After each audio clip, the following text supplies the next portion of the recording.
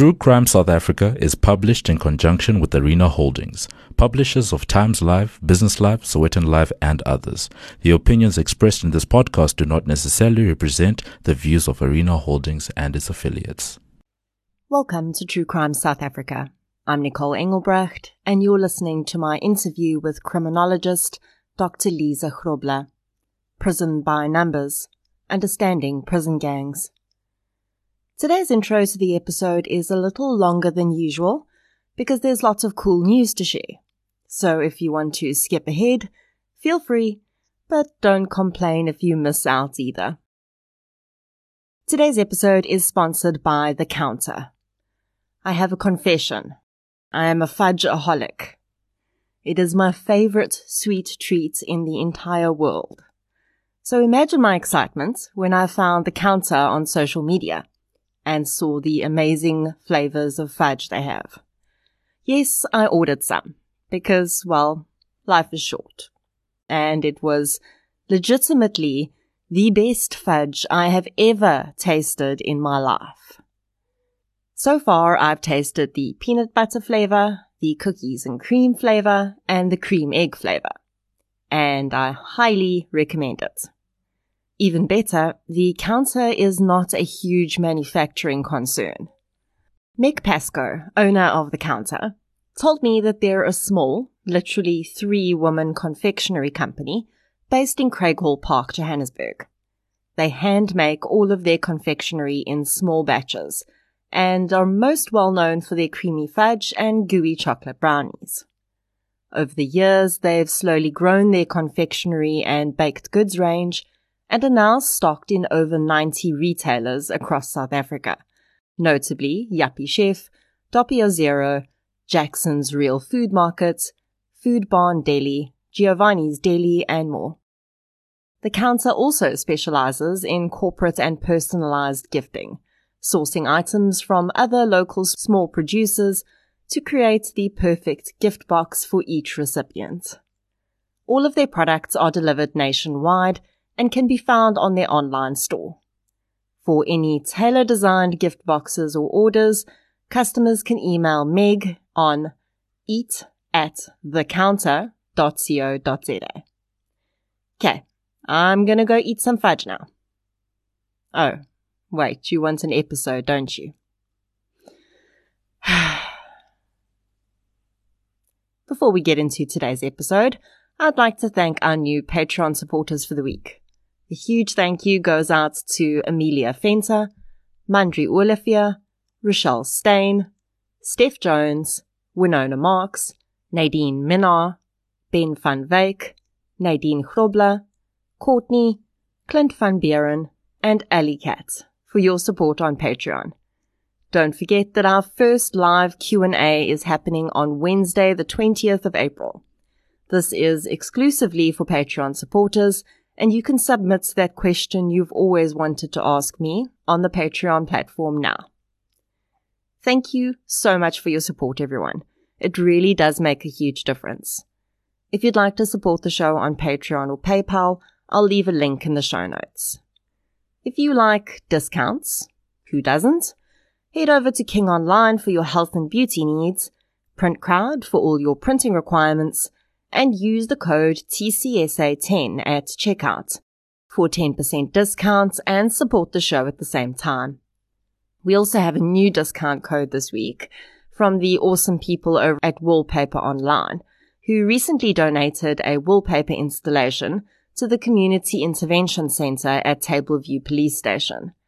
CRC offers free counselling to victims of crime, and the beautification of the counselling room creates a more relaxed and peaceful atmosphere. Wallpaper Online is offering TCSA listeners 10% off their online wallpaper orders by using the code TRUECRIME at checkout. If you're redecorating, please consider supporting the sponsor of the show and support TCSA at the same time. If you follow True Crime South Africa on social media, you would have known why I didn't release an episode last week. And that's because this past Monday, I launched my brand new podcast series, I Lived Through This. Here's the promo for the new show.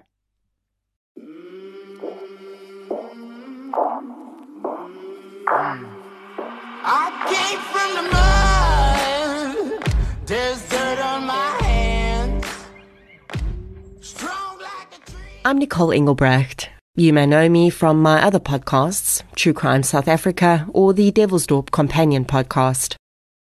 Through my podcast journey, I discovered the life-changing power of stories. Stories told from the heart, as a narrative of a human being's lived experience, are enormously impactful for both the storyteller and the listener. In my new podcast series, I Lived Through This, I bring you the stories of ordinary South Africans who faced seemingly insurmountable odds and survived to tell you the tale in their own words. From getting trapped in a destructive cult, living through a natural disaster, life-changing disease, and even a fight for survival with a wild animal. Join me for these powerful tales of facing the unimaginable and fighting to be able to say, I lived through this. Catch I Lived Through This on Apple Podcasts, Spotify, or anywhere you listen to podcasts. When it rains, it pours. Water's up to my chin. Won't stop fighting. Episode 1 of I Lived Through This is already available on all of your platforms, except YouTube because, well, YouTube is a pain in the butt, and it's on my to-do when I have energy list. But it's on all the podcast platforms, so check it out after you've listened to this episode. Prison gangs are a concept that is generally mystifying and terrifying in equal measures to the public. When we hear about crimes that have been committed by gang members, they're often some of the most heinous and vicious. Think the Nieuwoudtville murders, which I covered in episode 62, or the murder of Hannah Cornelius. As a result, our fear often clouds our logic, and we may be less likely to learn the truth behind these gangs. Dr. Liza Grobler is an independent criminologist who's made it her life's work to understand these gangs, how they formed, and why they exist. I had the pleasure of chatting with Dr. Grobler for the podcast, and it is this interview you're going to hear today. I went into this interview with a few preconceptions about what I might hear. And let me tell you, within just a few minutes, my mind was blown. And yours is going to be too. So strap in and get ready to learn about what really goes on behind the bars. Let's get into Prison by Numbers, Understanding Prison Gangs. The following episode may contain sensitive material, including descriptions of violence, sexual assault, or graphic descriptions of injuries to victims. If you feel you may be triggered by such material, please consider this before accessing our content. To access trauma counseling or services, please see the helpline information on our show notes. I'm Dr. Liza Grobler. I'm presently working as a correctional criminologist, independent and for DCS. I asked Dr. Grobler how she came to be in the field that she's in. My fascination really with crime started sort of at a young age. And eventually when I figured out what I wanted to do, I settled for criminology. So I studied, I did my undergrad and I went through to PhD. And my PhD was on police corruption. And the interest in that came from my master's, which I did in public sector corruption. So with a PhD, I just took out the police corruption section or side of corruption and focused purely on that. During the process, I became far more interested in criminal behavior, obviously, but working with offenders. So the journey really started back in about 2007 when I approached correctional services and said, I'm prepared to do risk assessments for them on high-profile offenders, problem offenders, lifers, those kind of people. And because they didn't have posts for criminologists, I did it on a voluntary basis up until 2014, when the workload just became so heavy that I just said to them, look, I can't afford to do this anymore. So they gave me a 2-year contract. They managed to put me on a 2-year contract. And that's where my journey began. And that's my real passion, is risk assessments, working with offenders, understanding them, understanding their behavior. And before I even continue, I have to put in a caveat here. Understanding and explaining criminal behavior is not justifying it. And because that's the one area the public always gets a little bit emotional about understanding me. When you assessing offenders, you have to really, really go very in-depth into their lives, into their history, to be able to understand why they are where they are today.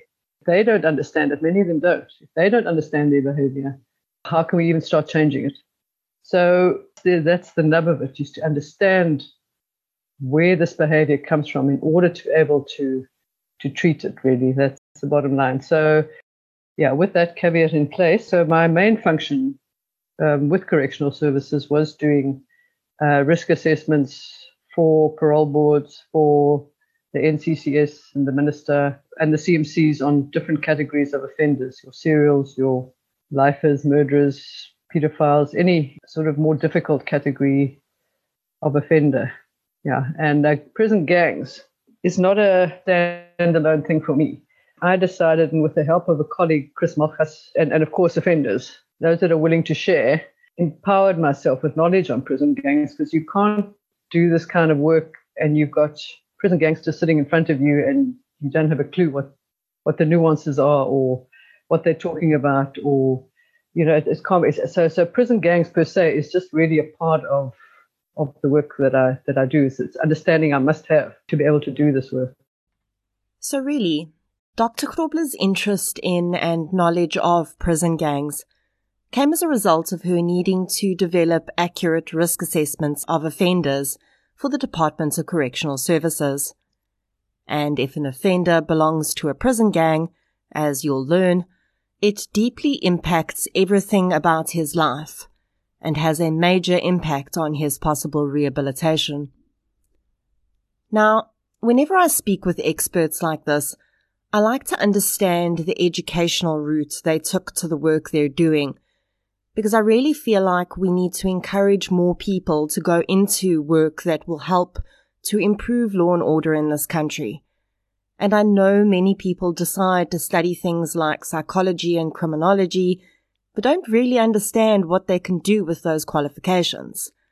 So I asked Dr. Grobler to skip back a bit and tell us exactly how she got to be qualified to do this work. I studied my postgrad through UNISA, so in other words, your Honours Masters PhD, because they have got a very good postgrad criminology department. And so is UCT, so one or two other universities. But the difference with UNISA is they're very practical. So even from honours level, you do a whole module on risk assessment of offenders. That's why I chose them, because they are very practically orientated in terms of work. The problem with criminology and criminologists in South Africa, you would think that it's obvious that professions like SAPS, like DCS, particularly correctional services, would have criminologists, but they don't. And it's been an endless battle to our profession recognized in correctional services. I know that UNISA has an MOU with DCS, and their honour students do assessments up in Gauteng. That's not ideal. What I would love to see at the end of the day is criminologist posts created in correctional services to do this. I mean, we profession that specializes, so to speak, in criminal behavior. So our criminologists we find obviously mostly in academia.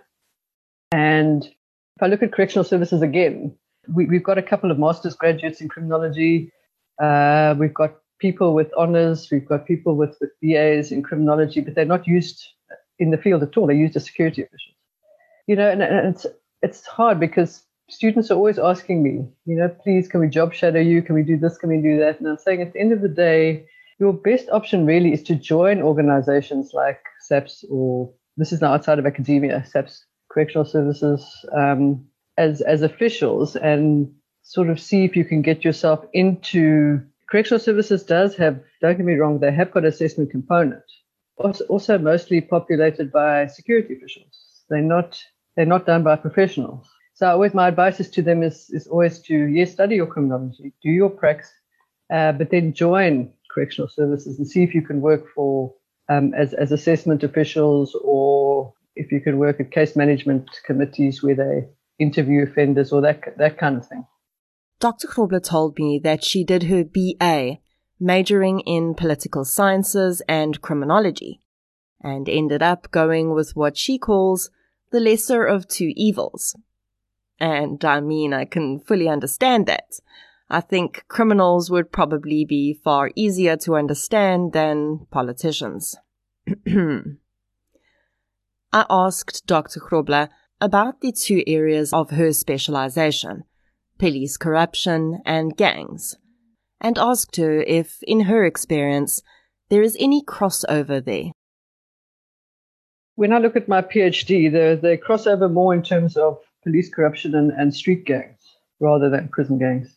That's where the two worlds collide, because of the way that street gangs and gang bosses corrupt police. There's a huge relationship there.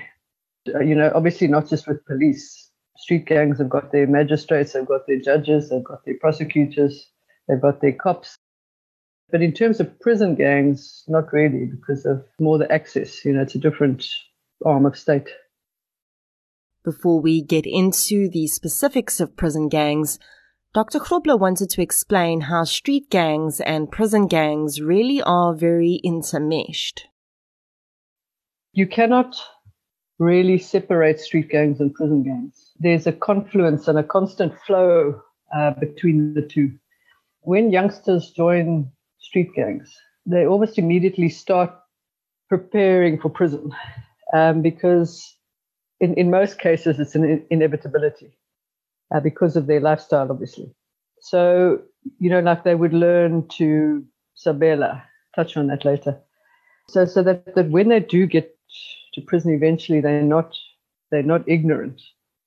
But what has happened in the last couple of decades, the traditional number gangs, they used to be called the Wetslaners, because their job before the end of apartheid was to fight for the rights of prisoners. And the number was not allowed to be taken out of the Vierhoeke, out of the prison walls at all. In fact, if it was mentioned on the street, you would be heard. And then round about the 1980s, people like Colin Stansfield and Jackie Lonti. Colin Stansfield was 28, Jackie Lonti 26. They took a lot of the rituals and the bits and pieces of the number onto the street. So what's happening today is the number in prison is no longer pure, if I can put it that way. It's not pure anymore. If you talk to the old guys in prison, the old Wetslaners, they'll tell you it's gangsterism today. So what happens is people on the outside who've got money, gangs who've got money, they buy their ranks. Okay, they buy their ranks on the outside. They come in, and obviously they're going to get challenged. They're going to get challenged by the prison gangsters. Where did you get your rank? How did you get it? You got to prove it. If it's found out that it was bought, the generals, the senior gangsters will strip it off you.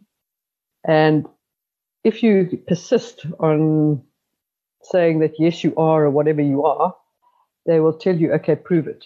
And that never ends well, because all arguments between gangs, that's also something I'll touch on later, usually has to get settled with some sort of blood. So, they either have to hit another offender, fail France or something, or they have to stab a warder to prove their position. So, yeah, there's a constant, as I say, flow between street and prison and street. But to get back to your original question, if you're an American gangster outside, or a hard living, one of the big gangs, they have 26, 27, or 28. But once they come inside, they will only belong to one number. So you leave your American hat outside and you put on your 26 hat or whatever your prison number is. Because According to the number, daar's nie 'n buitekant nie. Daar is nie 'n vierde kamp nie. There's those 3 number camps and that's it. You can't. That's why it's so dear when the gangsters come in with their gangster ways and their street problems and all this kind of thing, because the number, they'll tell you there is no 4th camp. It's only the 3, and it creates a lot of problems. Let's look at a few things here. So there are street gangs, the Americans, the hard livings, etc. Those are the guys we see controlling certain areas, running drugs, and having gun wars in the middle of neighborhoods. Then we have the prison gangs. In the Western Cape, for the most part, the numbers, the 26s, 27s, and 28s. We'll chat later about some of the others throughout the country. A street gang member outside can have a number, but he does not operate under that number on the outside. In the Americans, for instance, there might be members that affiliate themselves with any of the numbers, but that identity only exists within the walls of a prison. And the street gang identity does not exist inside the prison at all. If you're a street gang member in prison, you're in one of the numbers, and that's it.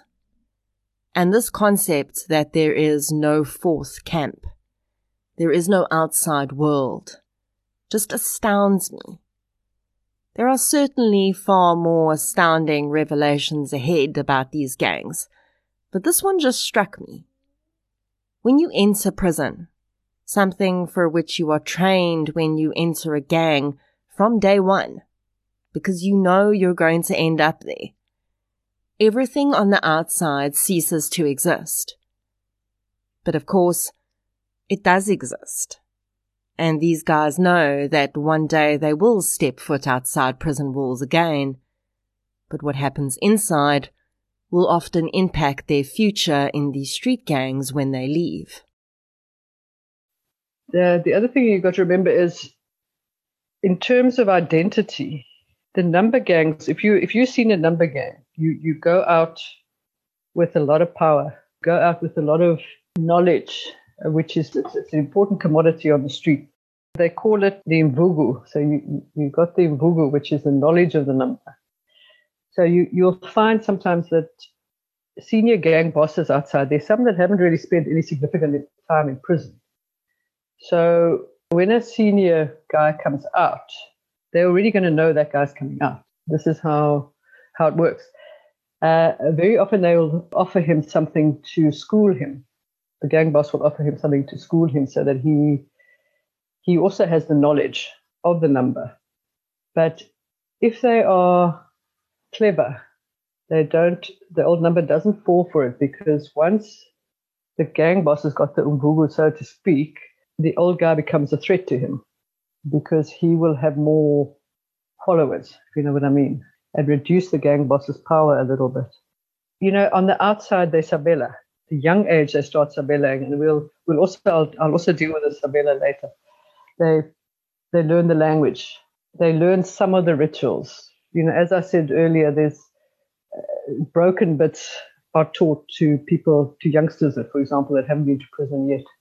Your actual number gangster, it's their identity, it's who they are. So when you speak to offenders, when they're outside, they'll say, like, say for example, they'll tell me they had an illegal gun, let's just say for example. And then I'd ask them, okay, so where did you get it? And they'd say, I got it from that Sergeant 2 that lives in the other area, that lives in whatever area. See, it's constantly part of their identity, totally, because when they're inside, that's who they are. They you know, so yes, when they go out there in American, the whole number identity is totally ingrained. You know, they sabela still outside. They might even do some rituals. Their funerals outside are very ritualistic. They're very military. When it comes to street prison gangs, you cannot actually. They don't leave the number persona inside and then go outside and become like a typical street gangster. They still the way they see themselves is still very much number orientated.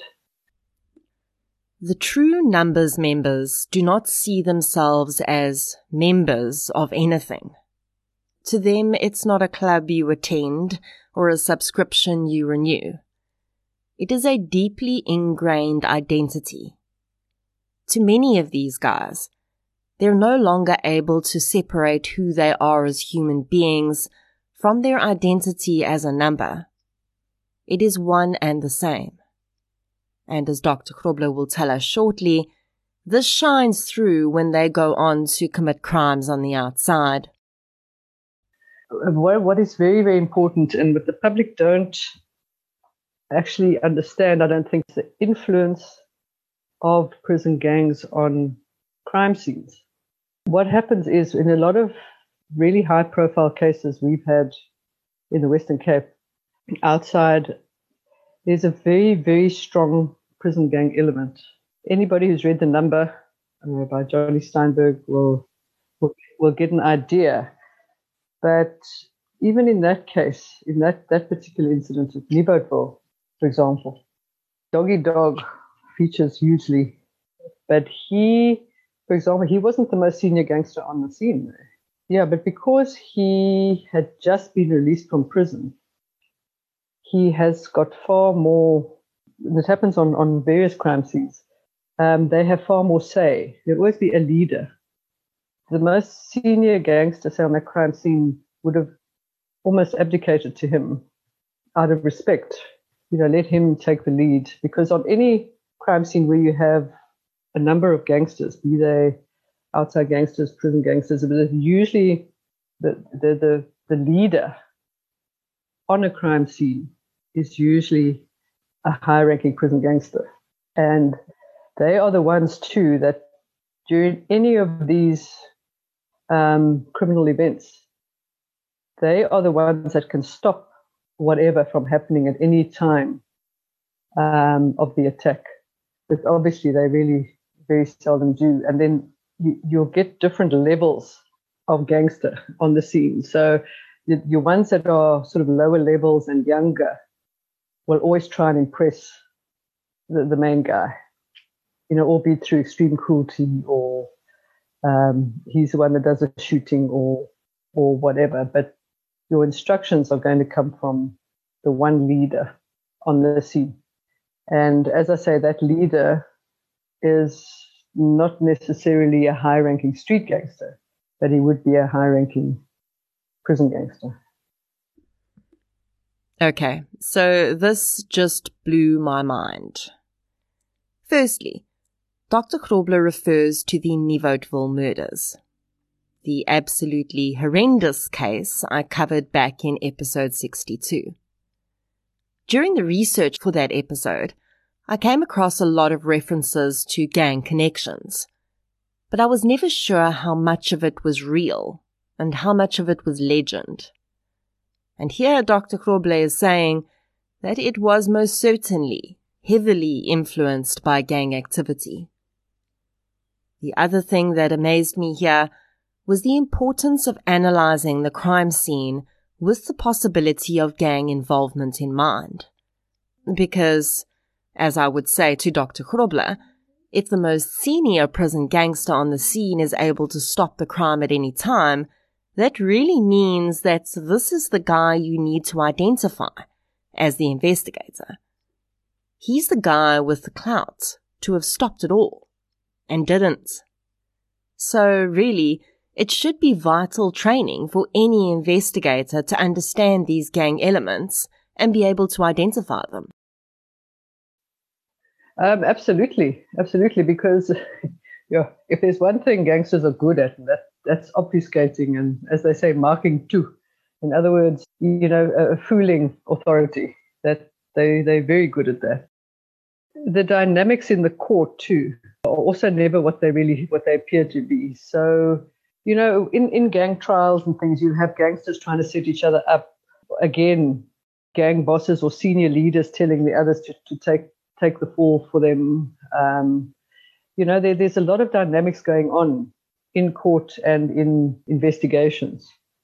a lot of gang dynamics. But yeah, to answer your question, I think it would be fantastic if the investigating officers had that knowledge, which somebody like Jeremy Veery has, but now he's been booted out of SAPS. So yeah, I think it would totally help them to understand who the main players are and perhaps why, they've got this particular person to confess when that particular person didn't have the same level of involvement or whatever. Yeah, it would be very useful.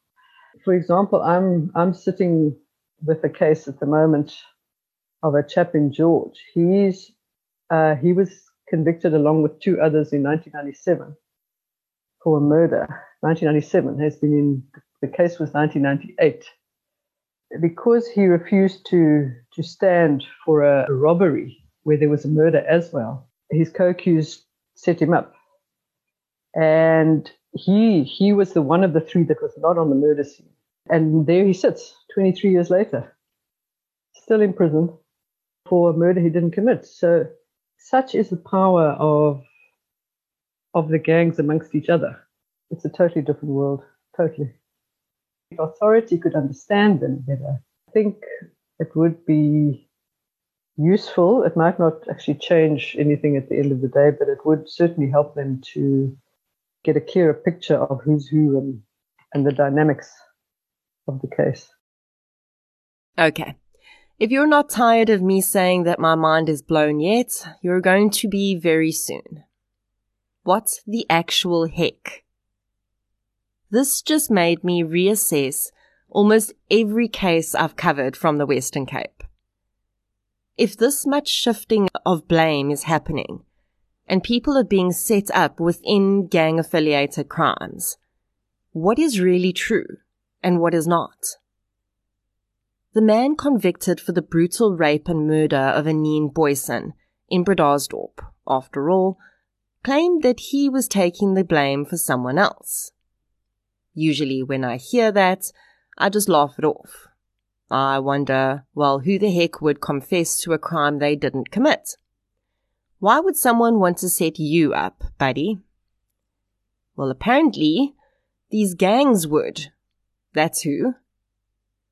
The man Dr. Grobler refers to has sat in prison for more than 2 decades for a crime he didn't commit, because the gang members he was involved with was so good at shifting the blame, they convinced a court and a prosecutor of his guilt. And he wasn't even there. And as I said to Dr. Grobler, for me this comes back to the victims. They don't get true justice. The families of the victims don't really know who's responsible for their loved ones' murders. I wanted to get back to those Nieuwoudtville crimes, because that's one of the cases I've covered that's really stuck with me. If you haven't listened to that episode yet, you can either pause here now and go and listen, or listen after this. But I asked Dr. Grobler for some more insights around that crime too. There was a lot of gang nuances there. For example, the house. Apparently the buildings were white with red roofs. Now, the gangsters involved, there are 27s. 27s work with blood. Their flag is red. So it was not a happenstance that they picked that target. They looked at the outlay and they said, that's this also vlag, let's go and attack there. There's an awful lot of sort of thought put in. It's not always, yes, crime scenes, criminal events escalate because very often they decide, okay, let's just go do robbery. And then, say, for example, one of the youngsters is a little trigger happy, the shot goes off, somebody gets hurt, then it just escalates from there. But at the end of the day, these criminal events are usually planned, as I say, albeit as starting out as a robbery. But they also do your more sort of big, high-profile gang, more than one perpetrator events usually always have some element of gang symbolism in them, or gang rituals, or some gang-related thing. Holy, you know what? The house had a red roof. and that is the 27's blood flag. That whole idea just sends chills down my spine. That crime was not random. As Dr. Grobler says, gang crimes often escalate, and we don't know that they selected that house with the intention to kill the occupants. It may have initially been planned as a robbery. In the Nieuwoudtville case, there was a lot of talk about the so-called leader of the group that night, being a man whose street name was Doggy Dog. He'd just come out of prison. Remember what Dr. Grobler said about how even lower-level gangsters who've just come out of prison have more say at a crime scene than a higher-ranking gangster who's been on the street for a while? It actually makes me think that the family members of those victims of Nieuwoudtville may never really know what happened there. Of course, there was a surviving victim who gave us a good amount of first-hand information, and as Dr. Grobler would tell me, if 3 out of 5 of the offenders gave the same story, there's a pretty good chance you've got a relatively clear picture. But those nuances, the decision-making, the motives and the reasons, will often remain clouded in mystery. With that said, I thought we should get a clear picture of the numbers gangs. Now keep in mind that what Dr. Grobler gives us here is a very broad overview. There are elements of these gangs that could take up entire interviews on their own, and it would be their complexity that really amazed me. Dr. Grobler calls this Numbers 101. We start with a short overview of some of these smaller gangs and then lead into the number. Let me just start with the absolute basics and that just to explain that obviously prison gangs, they're obviously antisocial criminal groupings. They are a particular subculture within a prison environment, and they are ruled by a code of conduct, by laws, customs. They've got very well-defined structures. They've got military ranks, and they've got strict disciplinary codes.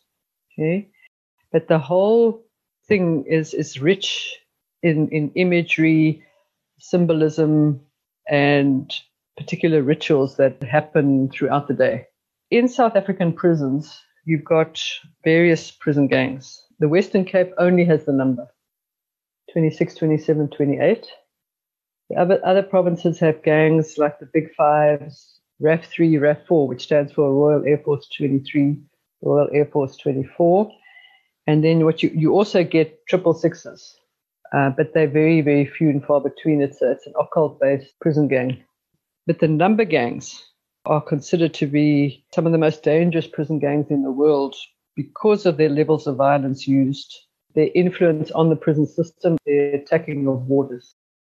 So although they are South African specific, they are renowned for their behavior, so to speak. They have their own language. So when a term people would have heard a lot is Sabela. So with the prison gangs, and as I said, even the street gangs, Sabela is their speaking, the way they communicate. It's like you and I are now conversing in English. They will Sabela. And the Sabela is basically made up of coded language, but it has two sort of distinct names. There's Shalom Bom and Shalom Geese. Now, Shalom Geese is more specific to 26, 27 gang. And this language is based on Fanigalo. And Fanigalo is what Poe, their founder, picked up on the mines and the farms back in the day to enable different cultures to be able to communicate. A made-up language, but it's a very deeply coded secret language that they use to communicate. So being the member of a gang obviously gives the prison gang the offender status, and he's got sort of some form of power and control that he wouldn't normally have in a prison environment. The activities that they get involved in prisons is So it's unrest, riots, sexual malpractices, smuggling, drug abuse, escapes. But in terms of the actual gangs, so your big five, now the big fives, the RAF3, RAF4 are smaller prisons. Big prison gangs are your number gangs that are found everywhere. Your big fives, they basically, what makes them different from all the other gangs is that they are pimpers. So in other words, they will run to the authorities with information. This puts them in conflict with other prison gangs because pimping is anathema, the number. You don't, mapuza as they're called, officials are your enemy. You don't run to them with information, but they obviously all do it for their own benefit. As I said, they're a small gang. Your RAF3 and your Royal Air Force 3, your Royal Air Force 4, their primary goal is to escape, okay, because they believe that their goods are in Africa. So in other words, outside of the center, and the goods must be protected, and the only way they can get to their goods is if they escape. So they spend their lives planning escapes. They constantly try and get items into prisons that will enable escapes. And they very often use violence against officials to be able to escape. So that is their major purpose, really. Okay, and then we get the number. The number gangs, 26, 27, 28. The understanding is that it was started by Po Mabaza. He worked on the mines, and he basically didn't like what was happening there, the discrimination and the unfairness and all the rest. So he left, and he went to live in a cave. And he was eventually joined by two guys. The one was Nongoloza, and the other one was Kilikijan. Okay, and they joined him in his crusade mostly against white oppression. But they became bandits. They became bandits, highway robbers. They recruited 15 guys. Okay, Po taught these young men. He taught them the secret language, and he taught them the skills of highway robbery. And then what happened was, after a particular robbery session, they came back to the cave, and Kilikiyan caught Nongoloza having sex with a guy called Maguban. So Kilikiyan was enraged, and he challenged Nongoloza to a fight. Nongoloza replied to him, "Listen, you've never been on the mine, and according to him, same sex between bandits is allowed." Okay? Because this is also stuff that happened on the mine, what he saw and so on. And then they split into two groups. Right? So Kilikiyan and his 7 men would rob by day, and Nongoloza and his 8 men would rob by night. So this is believed where the 27s and the 28s originated, and the number 2 symbolizes the 2 leaders, Nongoloza and Kilikiyan. So that is just briefly the background. The 28s are the oldest gang. They were formed in 1824, which actually even precedes the South African prison system.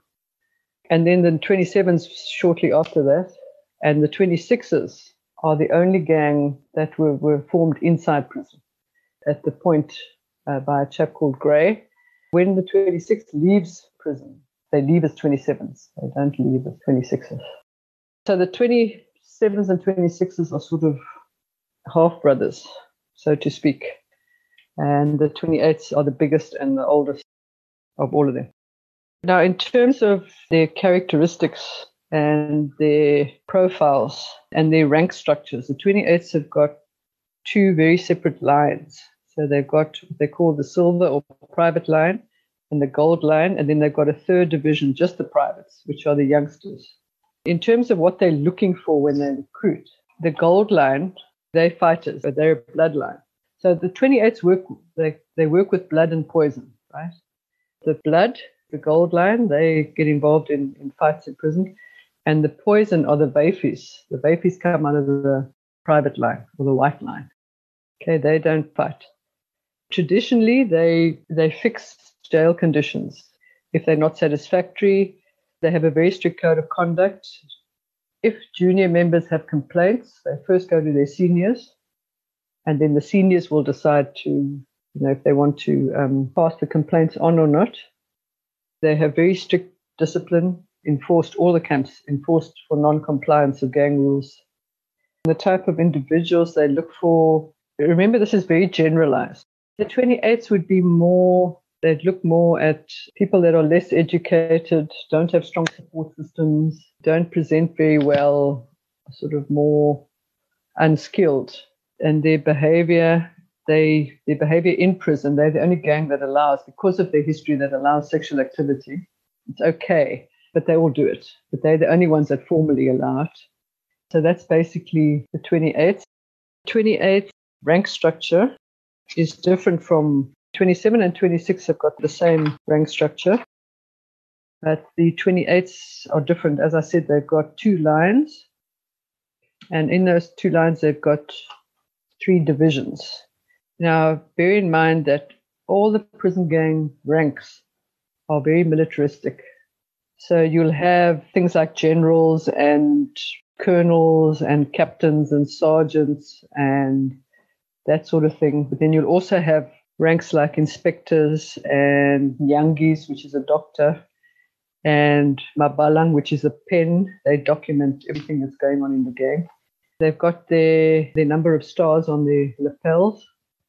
In other words, they call them the gunyas, which signifies their rank in the gang, their position in the gang.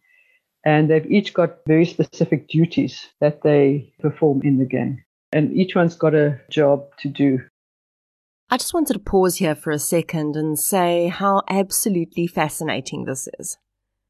So the numbers gangs that we know today actually originally started as a social movement to fight oppression on the mines.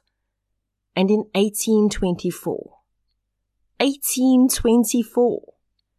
it's no wonder the number is so complex and steeped in ritual and history. They're older than pretty much any organized group in this country. In all fairness, as is the case with most groups that start off right at the beginning with a positive motive in mind, things have, of course, evolved very differently. But I find it just amazing that the numbers we know today, that strike fear into the heart of people worldwide, started in a cave because one man was tired of being oppressed by mine bosses. Dr. Grobler tells us more about the numbers' intricacies. They've all got specific greetings as well. So we're looking at the 28s. They greet each other with way. So when they see a 28, they'll greet way or nongolos. In conversation, they will refer to each other as nongolos. That's their founder. Tattoos, they have also very specific tattoos signifying who they belong to. Common ones are a sunset, because remember, 28s work at night.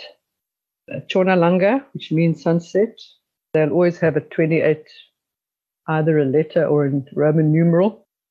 They've often got derogatory images on them. They'll also show their pickup. So in other words, 3 fingers, your thumb, the next 2. The silver line picks up left and the gold line picks up right. They'll often depict that on their bodies. And then, of course, their gunyas on their shoulders. And sometimes they'll have like Nongi boy or something like that on too, just to respect their leader, and their founder, should I say. When it comes to attacks, the gangs have a time frame. So they always talk about 8 jaar or 7 jaar or 6 jaar. It can be anything. It can be 8 hours, 8 days. They have to right a wrong, so to speak. When they do attack, they'll use, stuff that they would find in a prison, like homemade knives, blades, bits of porcelain, padlocks, etc. There are numerous reasons that gangs attack. This is important because, getting back to what I said in the beginning, where the number is considered to be such a dangerous prison gang, the gangs have a saying, "My blood is not sweet for my brother." So in other words, you cannot attack somebody in your camp. Sorry, they refer to their number as a camp as well. Also getting back to the military imagery. So you can't attack somebody who's in your camp. That is an absolute no-no. Your blood is not sweet for your brother. And you can't fight others either. So if you do, what happens is you've got to you've got to right that wrong. And usually that happens by attacking a warder, so taking blood. But what happens with our gangs is they always use the reason for attacking warders as dissatisfaction. So they attack under the guise of dissatisfaction for whatever reason, whatever they choose to be dissatisfied about, whether it's the complaints aren't being listened to, or the food is bad, but it serves a dual purpose. Guys that attack are attacking for a reason. They've been dutied for a reason. So either they've done something wrong, like they've attacked a fellow gangster, or they've stolen the camp's drugs, or they've done something wrong and they have to fix it on Mapusa. But at the same time, they have been built, they've been promoted in the gang. And in order for that promotion to be legitimate, they've got to take blood. I must just clarify that not all promotions, they have to take blood. There's certain positions in the rank that you do, but not all of them. Most of your promotions happen by what they call lip and tongue. So in other words, your senior members are watching you and watching your abilities and watching your work and your skill and your knowledge. They promote you that way. Anyone else feel like they're having the veil lifted here? Like you're finally seeing the truth of something for the first time? And how random is that? Well, maybe random is the wrong word, because it seems absolutely nothing to do with the number is random. But, so I've done something wrong, or I've got an issue with a friend. And to resolve that issue, my friend and I aren't going to hash it out together. Instead, I'm going to pick some other person that's completely unrelated to our issue and punch them in the face. Yes, I'm simplifying for the analogy. And then me and my friend are all good again, because I punched someone else. Okay. Look, from what Dr. Grobler has said about the history of the number, we can clearly see that prison wardens and officials have come to represent the oppressor in number culture. So in a way, it does make sense.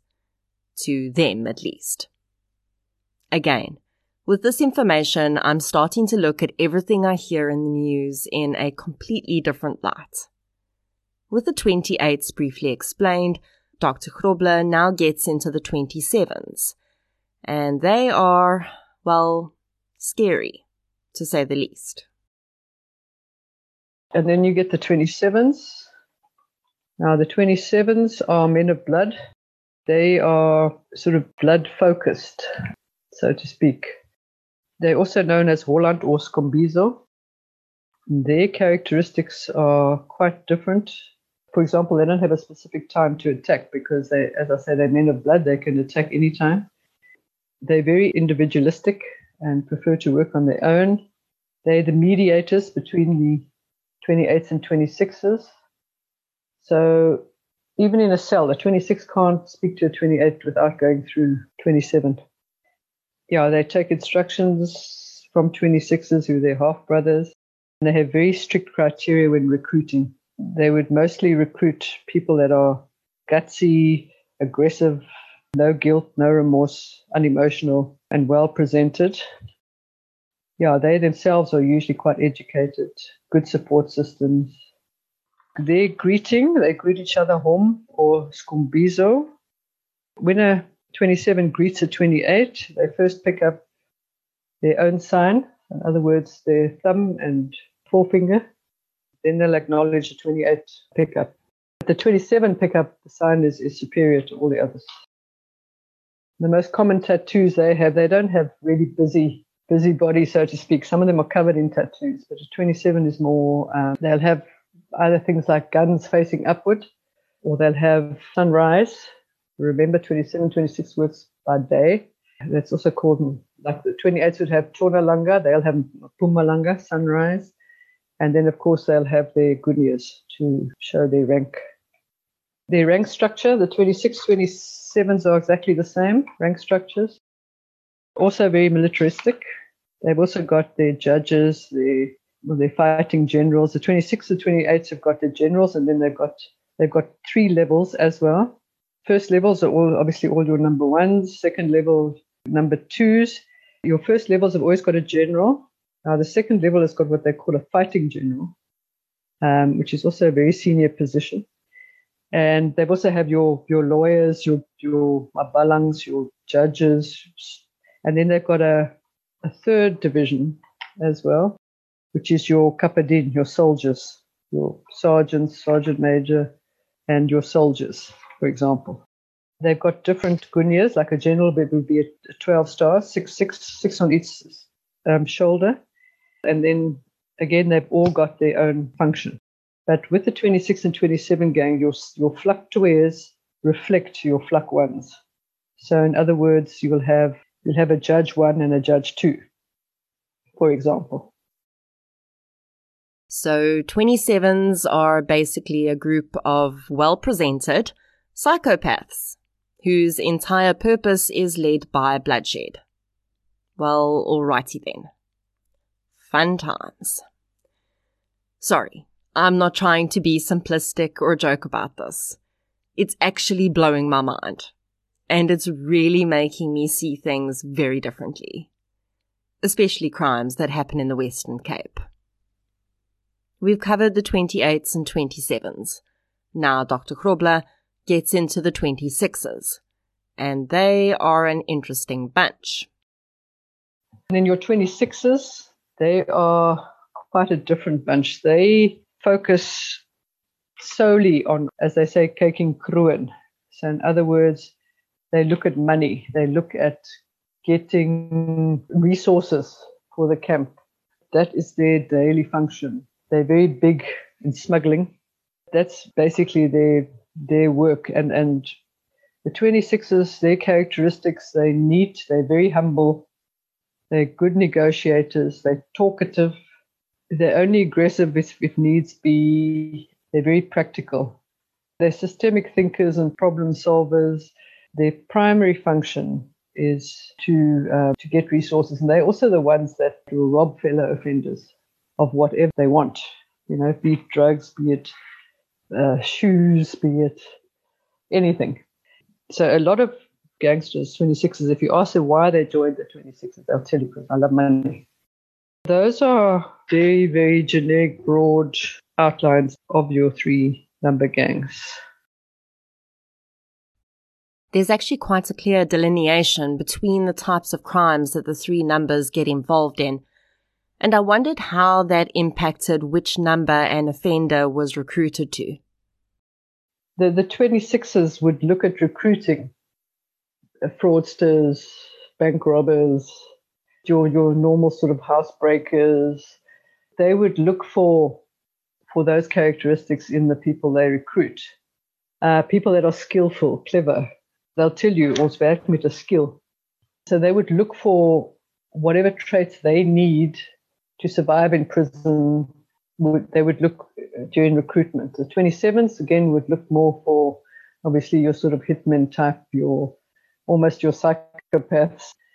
Those sort of people murderers, people that are unafraid in their eyes.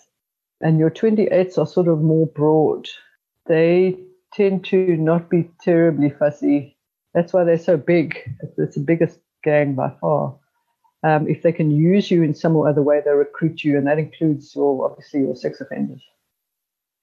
I wondered whether either of the numbers was held in higher esteem by the others. So do 26s and 27s automatically defer to a 28? And Dr. Grobler said no. While the 26s and 27s see themselves as brothers, they don't get involved in each other's matters. And none of the numbers are more important than the other. They're all equal and separate. The idea of various numbers ritualistically carrying out their crimes at certain times of the day also fascinated me. I asked Dr. Grobler if that would apply to crimes committed on the outside too. So if police came across a crime committed during the day that clearly has gang characteristics, could they easily say that this was the work of a specific number? Dr. Grobler told me that's not the case, because the criminal event is often long, and the first action, like maybe the theft of a getaway car, might happen in the morning, but the rest of the crime might only take place later that day. So, this is not a defining characteristic for numbers crimes outside of prison, but certainly it is inside of prison. We often hear about senior people in gangs being transferred to other provinces to sort of break their hold over a prison. And I asked Dr. Grobler if she thinks that this tactic really works. Yes, in my experience, it actually does work to transfer the really senior guys. Look, unfortunately, you cannot stop them talking to their followers, their manskapper, as they call it, or, because they have access to telephones and they have access to cell phones in prisons. Totally illegal, but they do. But yes, because their support system, albeit in the form of their family or their followers, kappa outside, are so far away, far more difficult to talk, to coordinate, to have face-to-face meetings with them, in other words, visits, and that kind of thing. So it doesn't totally break their hold on their particular operations, but it certainly does make it a lot more difficult. And it also makes it more difficult for them because if they are far away, let's say from the Western Cape, for example, they have to build new networks wherever they are. And it's very difficult because they're out of their comfort zone. The language is different, the people are different, the cultures are different. It is a good strategy. It's a very good strategy. I was interested to find out about the other prison gangs that had been mentioned. The others were the Big Five, which I said you don't really get in our prisons. But they would associate more with a gang like the 28s because they also do Lao sodomy. But they're more smaller gangs. So when it comes to the when one looks at the number, they are sort of more almost insignificant. But they're there, and the Royal Air Force 3 and the Royal Air Force 4. So the Royal Air Force 3, 23, again, you're looking at numbers, numerals, would sort of align themselves with the 26s if needs be. And the Royal Air Force 24 would align themselves with the 28s if needs be. But, as I said, their focus is on escaping. It's a different focus from the number gangs, the traditional number gangs.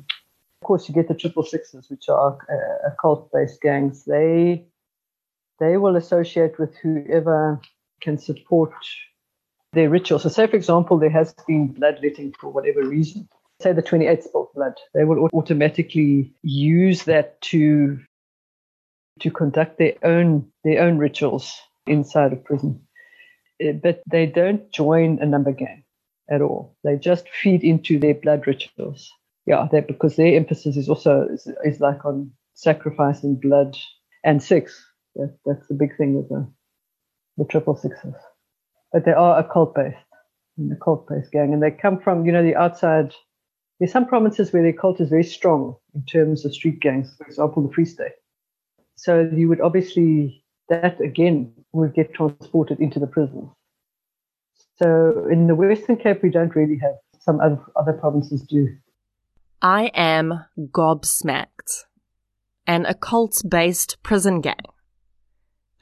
Yes, I'm going to be looking into that one a bit more. You can be assured.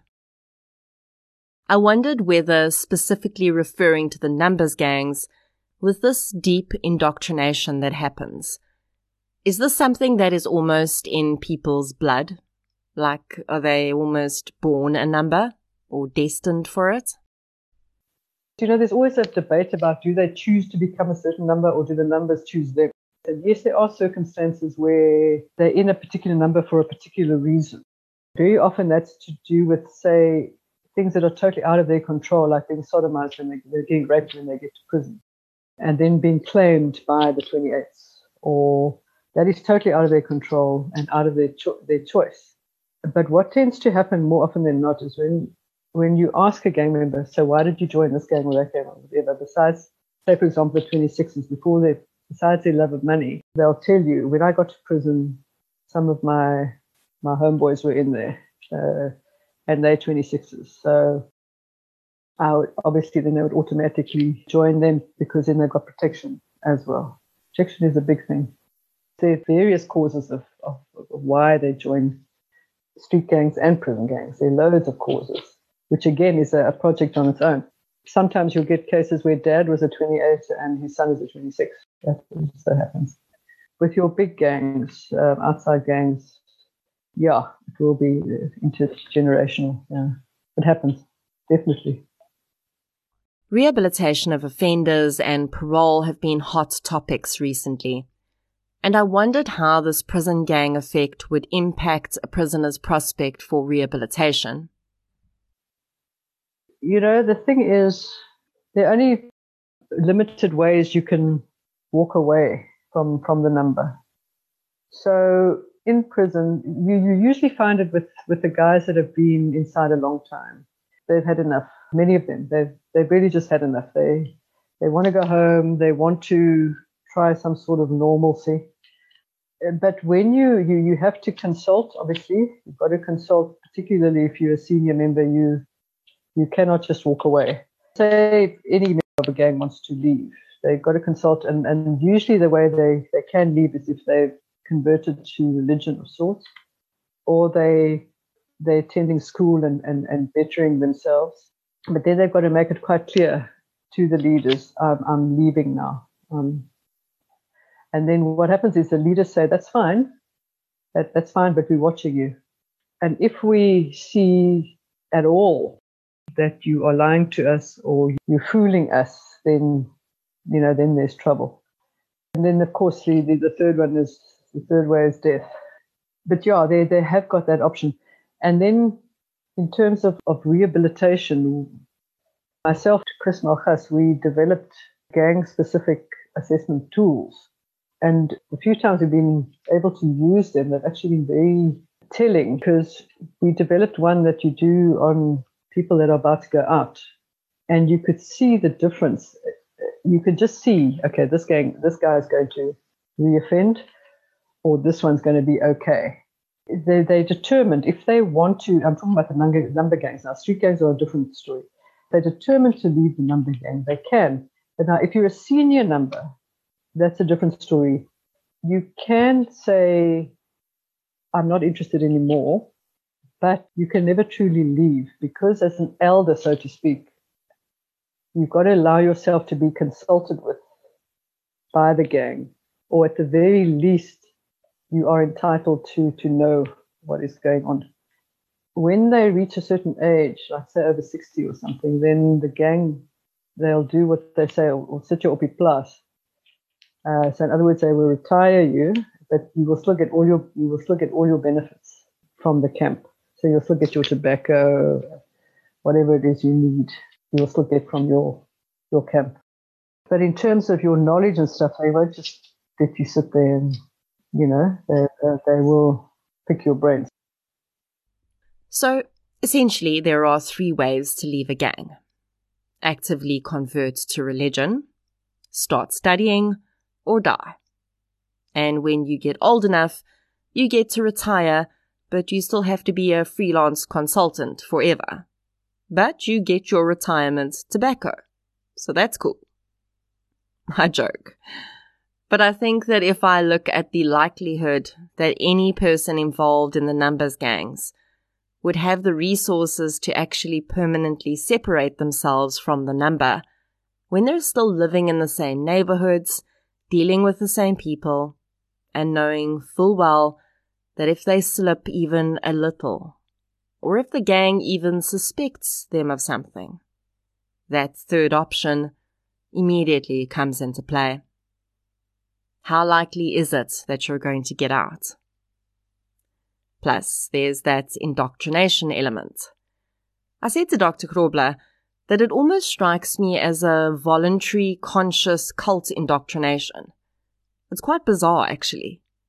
The elements are all so similar, except these people, for the most part at least, know what they're getting themselves into, and they go along with it. And then we chatted about parole. Because as far as I'm concerned, If these gang elements aren't being taken into consideration, we're setting ourselves up for failure. And from what we know about the people currently sitting on our parole boards, I'm guessing they don't have a detailed understanding of the dynamics of prison or street gangs. I asked Dr. Grobler about her insights around our current parole assessments. The whole sort of parole thing, as far as I'm concerned, we can do so much better. We really can. Look, to answer your question, in order to be able to focus on the individual sitting in front of you, affiliation and situation, you've got to understand it. In my experience, parole boards don't. They focus a lot on the rehabilitation efforts the potential parolee has engaged in. What programs has he done? What skills has he learned? Everything that's possible to help them once they're out, do not fall back on crime. Those are sort of the major considerations. And then they'll also look at reports from psychologists and social workers and weigh those up. And so the process per se is thorough. But yes, things do go wrong because there isn't much knowledge on criminal behavior on parole boards generally. Be it gangs, be it serial rapists, be it whatever. There's not knowledge on that at all. To the best of my knowledge, you won't find criminologists, psychologists, even social workers on parole boards.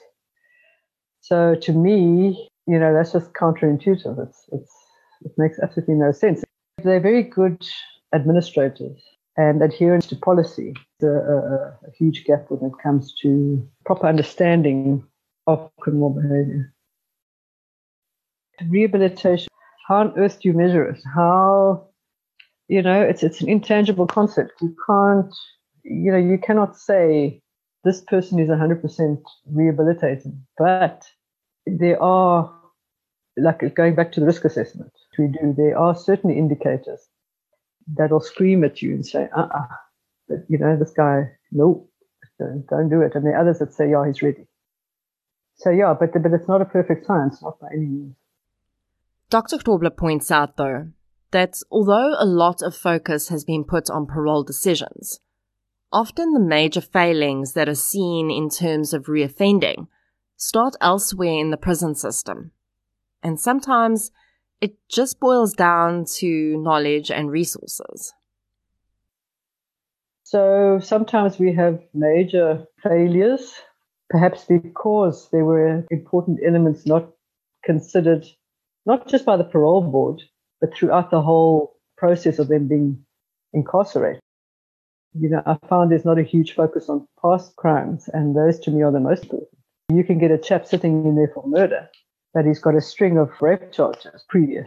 See what I'm saying? And there's also a huge reliance on psychologists, because really there's a huge dependence on them to counsel and to give therapy to these guys to change behavior. And we could double, triple our amount of psychologists we have, but we don't have forensic psychologists. We have mental health professionals, but we've got very good ones. But there's a lot of pressure on them, huge pressure on them when it comes to rehabilitation. If you'd like to hear more about the work that psychologists do within DCS in helping to treat and rehabilitate offenders, you can listen to the interview I did with Zibeth Hansen last year. Zibeth provides a wealth of information about her work and the DCS system in that interview. And I think listening now to the insights Dr. Grobler provides, I have even more respect for the work she and other people working within DCS do, because there are lots of dynamics at play here, especially in certain provinces in our country. It's not just a matter of treating an offender for behavioral or psychological issues that may have played a role in his offending. It is seriously complex. So we know quite a bit about prison gangs so far, but I wondered, are there offenders who don't belong to prison gangs? And what does their prison journey look like as a result? You do get offenders that do not belong to prison gangs. They refer to as Franse. Okay, so And they are actually the ones in the system that command some sort of respect, because they have probably, as young offenders, they've probably been beaten, robbed, forced to wash gangsters' clothing, do everything else, but they've stuck to their resolve. They refuse to be part of prison gang, and eventually the gangs will respect that. At the end of the day, gangs they have a very strong pack mentality, obviously, whether they outside or inside. And an individual that stands up to them, they'll do what they can to try and change their mind. But at the end of the day, they're going to respect the chap's decision and just let him get on with his life. Within a cell, they are a nothing. They a tree that's there, or they have no rights in terms of the number. So yes, you get those guys. And then you get the gangs, yes, they would actively try to recruit these chaps. They're very sort of devious. When a newcomer comes in, they will always be approached by the captain and the inspector one of a gang. And they'll ask the guy, Vishay. And if the guy gives his name, he'll get beaten up. If they don't hurt him, they will actively watch him for the next couple of days and try and find out as much as possible from him and see what use he'll be to which camp, and then actively try and recruit them. Let's say you've never been to prison, but you're an outside gangster and you affiliate, let's say, for example, you're an American. Now, most Americans are 26s. So you'd come in and they'd say, Vishay, and then you'd say, ek is 'n Frans van 26. So in other words, they're not full prison gangsters, but they identify with the 26s, say, for example. And then of course they go through the whole schooling process. Let's break that down. So what Dr. Groble is saying is, if you go to prison for the first time, you have no outside gang affiliations, you've never seen a gangster before, you're going to be asked a single question. Wie is jy? Who are you? And if you answer with your name because you know no better, they know that you are unaffiliated and you get beaten up or watched intensely. Essentially, they're trying to figure out if you really are unaffiliated or if you're pretending to be unaffiliated, or a France, as they call them. If you've been schooled on the outside already and know your stuff, you'll state your gang affiliation as your identity. Again, there's no such thing as the outside to these people. Inside prison, you exist as a number or a France. There's no middle ground. Also, I would not recommend making up an affiliation to avoid getting beaten up. Until now, the offenders and gang members we've been talking about are all male. Numbers members are only male. There are no female numbers members. So I asked Dr. Groble about the women's prisons. How does it work there as far as prison gangs are concerned? No, female prisons, they don't have number gangs, they don't have formal gangs, they have gangs that identify by sexual orientation based. So I don't know about the other provinces, but in the Western Cape, you'd have gangs that refer to themselves as the broekies or the skirties. The broekies would obviously be those that identify more same-sex, and the skirties will be your more heterosexual females. So yeah, they identify by sexual orientation in prison. But they don't have rituals, and it's not like the men at all. Now, I cannot help but think about the prison wardens having to navigate this minefield of prison gangs. Are these people being educated about what they're actually walking into?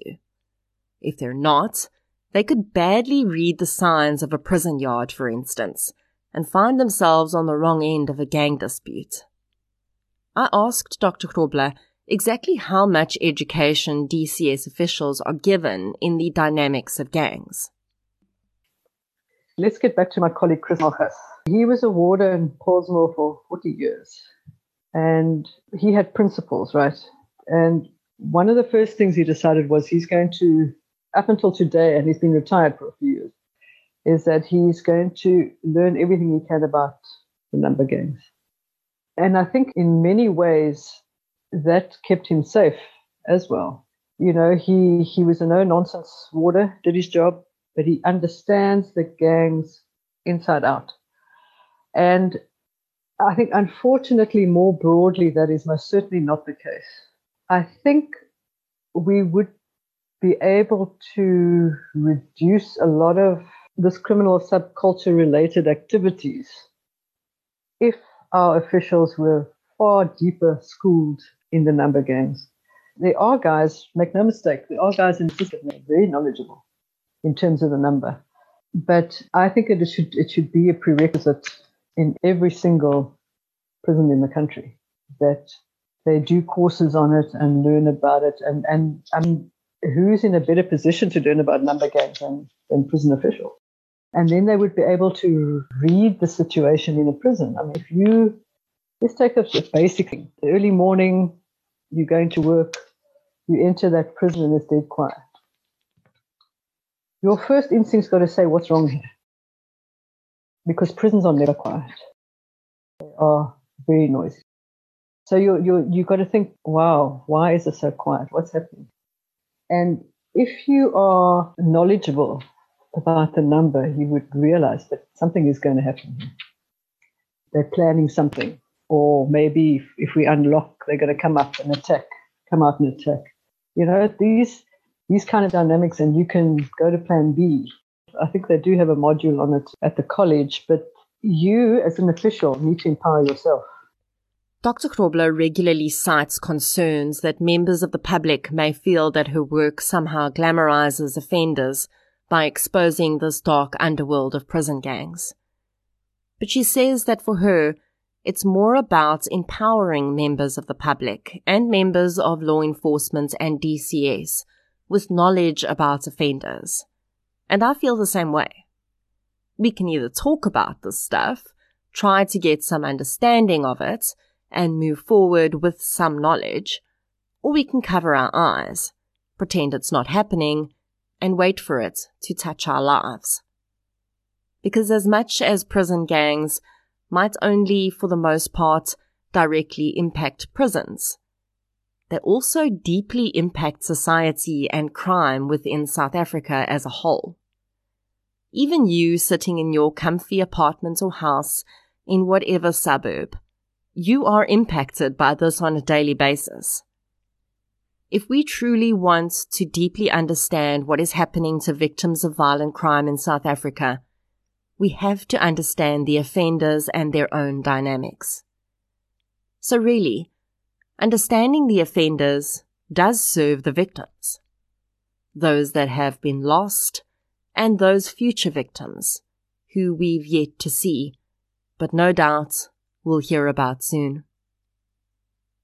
I honestly think that this was one of the most eye-opening interviews I've ever had on TCSA. And I want to thank Dr. Grobler for sharing her insights with me and taking the time to chat with me.